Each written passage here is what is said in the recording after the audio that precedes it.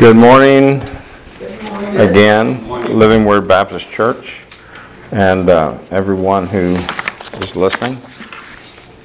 Welcome, and I hope you came to praise the Lord and learn a little bit more. And as you know, we're in Acts chapter 2, 41 verses. That's a lot. Most people like to preach on one or two verses, or three or four maybe, but 41. But when I was looking at this and I wanted to break this down, it all fits together. I mean, it's important that these 41 verses go together. Amen. And this is about the Holy Spirit. The songs you heard this morning are about the Holy Spirit. And it's about sharing. Now, our scripture about Pentecost this morning can be broken down into 4 parts. And I'm going to give you those parts. The first one, the Holy Spirit comes upon the disciples. That's in the first 4 verses. The second part, speaking in other languages. That's verses 5 through 11. The reaction of the Jews in Jerusalem. That's just 2 verses. You had some that were amazed, some that were scoffers. Verses 12 and 13. And then Peter's response to the Jews. That's the long portion of this. Verses 14 through 41. Now, since it's 41 verses, I know what you're thinking. You're thinking, well, we're going to be here until tomorrow. You're right. No, you're not right. It's not. So, Pentecost was held 50 days after Passover and was a celebration of the 10 Commandments being given to Moses. By the way, the word Pentecost comes from a Greek word meaning 50th. That's what it means.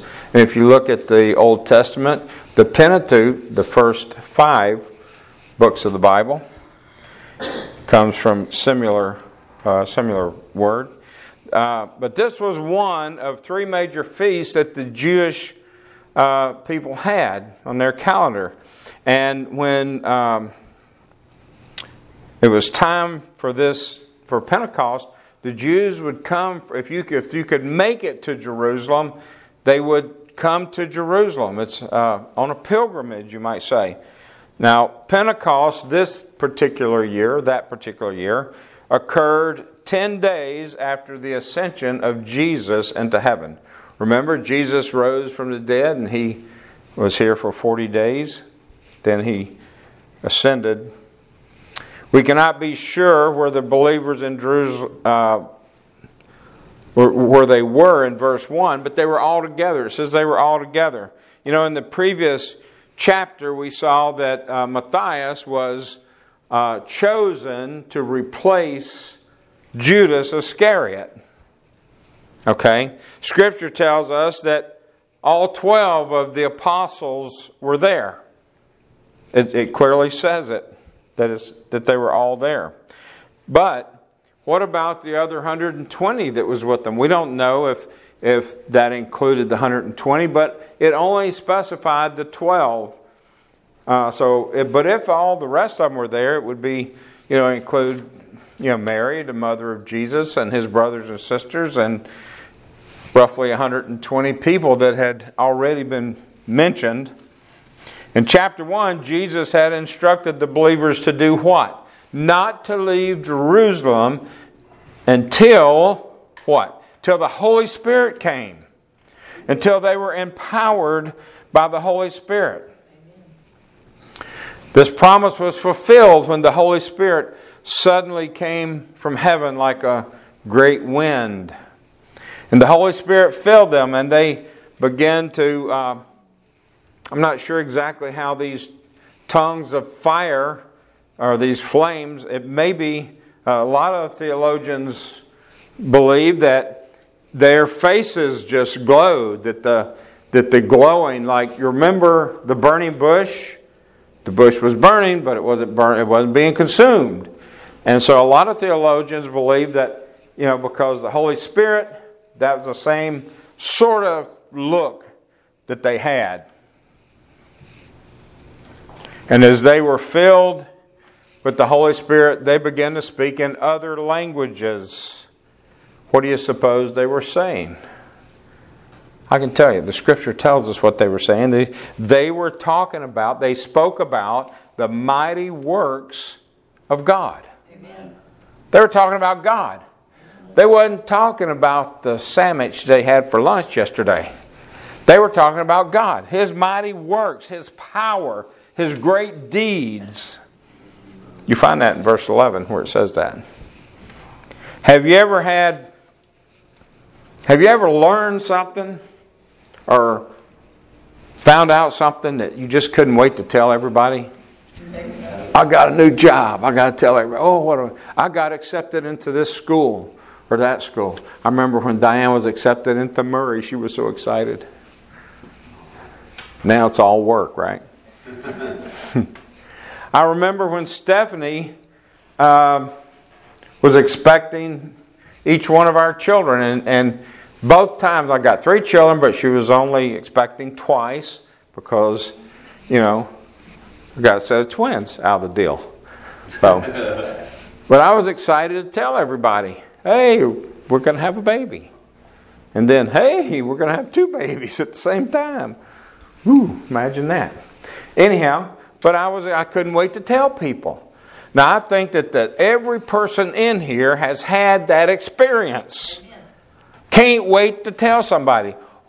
I know, now this might sound sexist, but it's not. Not in my mind anyway. So, when women get an engagement ring, what do, women? Come on. Hey, look what I got, look what I got, look what I got. I've seen it 1,000 times, maybe more. It's exciting. It's good news. You want to share it. I'm a little concerned about people, though, who can't wait to share bad news. 3 o'clock in the morning, phone rings. Hello? Your Aunt Susan died. Okay, what do you want me to do about it? It's 3 o'clock in the morning. You can't wait till 8 when I get up? You're up, so you want me to be up. No, you got bad news. Wait till in the morning. Don't call somebody in the middle of the night. They can't do anything about it. Okay? Y'all got that? Especially me. Now, if you need me to come down to the hospital, that's different. I'll do that for you. But if you just want to tell me because you want to share bad news, don't call me. All right.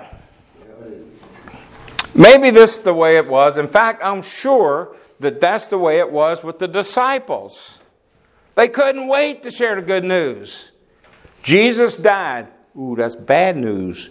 They didn't want to tell. They were sequestered. They were afraid. They thought that they were going to be next. That's one reason Peter denied Christ, right? He didn't want to get in trouble. But when He rose from the dead, woohoo! Things looking up. And then when they got the power of the Holy Spirit, they were off and running. Like, all right, I got to tell everybody. They wanted to tell everybody. They were out there blabbing their mouth to anybody that would listen. Amen. Are we that way about Jesus? They were so filled with the Holy Spirit and the joy of the wonderful news, they couldn't keep it to themselves. Amen. I've seen people who came to Christ that was just like that. Can't wait to tell people. Can't keep it to themselves. Want to share the good news. Want to pass it on. Right? Amen. Want to pass it on. Had to share it with everyone. And the Holy Spirit gave them the ability to speak to anyone and everyone in their own what? Language. That's the power of the Holy Spirit.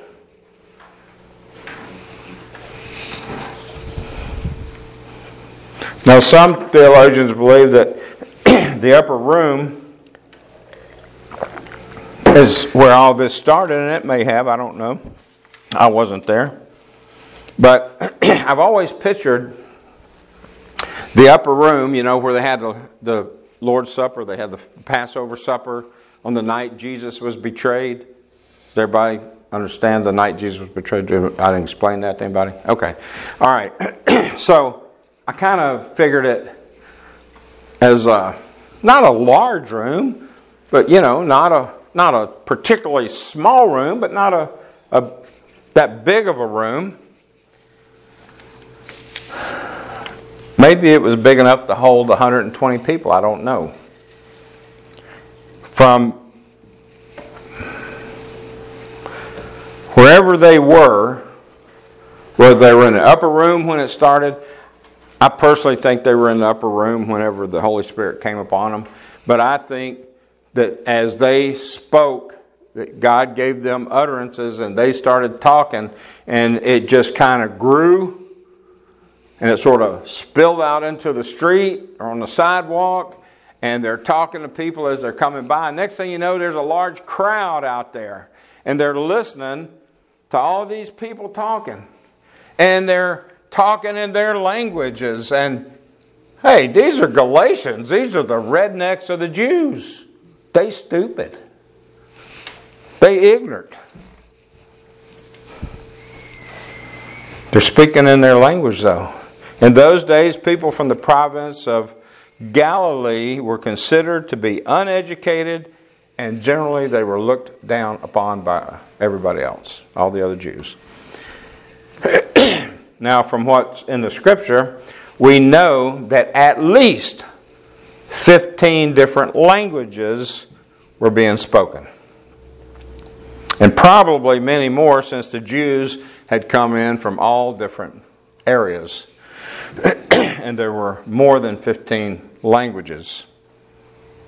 It would appear that one of the disciples could talk in their native tongue, to anybody he came across. He could speak Greek or whatever. I'm going to tell you something. Mastering another language is not easy. But to hear people from Galilee speak all these languages must have been an amazing thing to those who heard it. Now some people, like I said in verse 12, some in the crowd was wondering what all this meant. They were amazed. They were trying to figure out what was going on. How's this happening? Then the others, in verse 13, probably Pharisees or Sadducees or, the upper muckety mucks. Like, they're drunk. They got to be drunk. They have some new wine. Now, when I was preparing this sermon, I thought about that a while, and I thought about it some more. And then when I figured I'd thought about it enough, I came up with a solution. And that is this. It makes no sense to me that being drunk gives you the ability to speak a different language. Because if it did, I would have got drunk when I was down in South America. I would have been perfect Spanish. I don't drink, by the way, never did. That's probably why I can't speak, but very good, not even English. So, but explain that to me, Lucy. How does that, being drunk, makes you understand how to speak another language? The Jews were grasping at straws. They were trying to deny the power of the Holy Spirit. Amen. And it's still going on today. Amen. So, of course, to a lot of these Jews, like the Pharisees and Sadducees, and since Jesus picked on the Pharisees, it's fair for me to also. So. They considered any other language outside of like Hebrew and Aramaic to be barbaric, to be babbling. They kind of accepted Greek because they had to, because that was the language of commerce. Okay. but everything else was barbaric. Maybe that's where they were coming from. I don't know. Now, Peter defended the integrity of the believers by reminding the crowd that it was only 9 a.m. And according to custom, it wasn't even late enough in the day to have a drink, much less be drunk. So he had to remind them of their own customs. He went on to say that the prophet Joel had foretold everything that was happening. And he went down through what Joel had written. Today we remember Pentecost, that 2,000 years ago. As we remember it, what does Scripture say to us about it? Is Pentecost relevant? Is it important today? Or is it just a footnote in history that means nothing? It better mean something to you if you're claimed to be a Christian. Amen. So, is the Holy Spirit still present? Is the Holy Spirit still working? Is the Holy Spirit present in us? Do you feel His power? At least every now and then? I'll give you an interesting fact. Did you know that Acts 2 verse 3 is where the flame and the symbol of the United Methodist Church comes from? That's where that flame. Have you ever seen United Methodist Church and it has that little flame thing? That's where they borrowed that from. That's where they got the idea from, to use that. The Holy Spirit. It's also the Methodists who evangelized most of the western United States. Amen. They're the ones that had those circuit riding preachers out preaching. Boy, they have gone a long ways down from there. Amen. That flame the Methodist Church used to have has gone out. Amen. It has been snuffed out by the evil of false doctrine and the acceptance or adoption of worldly standards instead of biblical standards. Let me get back to my point. Many people, if not most, are not comfortable sharing with people who are not Christians. It's easy just to come to church on Sunday morning, maybe sit through a Sunday school class, maybe sit and listen to the pastor ramble on, looking at your watch. I got it. I'm hungry. Is he going to be through yet? I know what you're thinking. I thought the same thing before. Or come on Wednesday night, spend a little time, and then move on. I've punched my ticket. So when you get to heaven, you can say, "Look, Lord, I punched my ticket all these times. I was in church every Sunday morning and every Wednesday, and that don't what gets you there. That don't. So why don't we tell others about Jesus on a regular basis? Sometimes we mention it here and there. I think it's because we don't want to get out of our comfort zone. Thank you. Do we? Everybody likes to be comfortable. Perhaps we are too comfortable in the Western world to share Jesus. Are you too comfortable or are you too afraid? That reminds me of, I like the show Back to the Future. And what's his name? McFly. Not Marty, his father, says, "I can't stand that kind of rejection. I don't think I could stand that kind of rejection." Is that why you feel? Is that why you want? Is that it makes you uncomfortable to be rejected? It does everybody. But they're not rejecting you, they're rejecting Christ. So don't take it personal. I read an article a few weeks ago about church growth. And it was talking about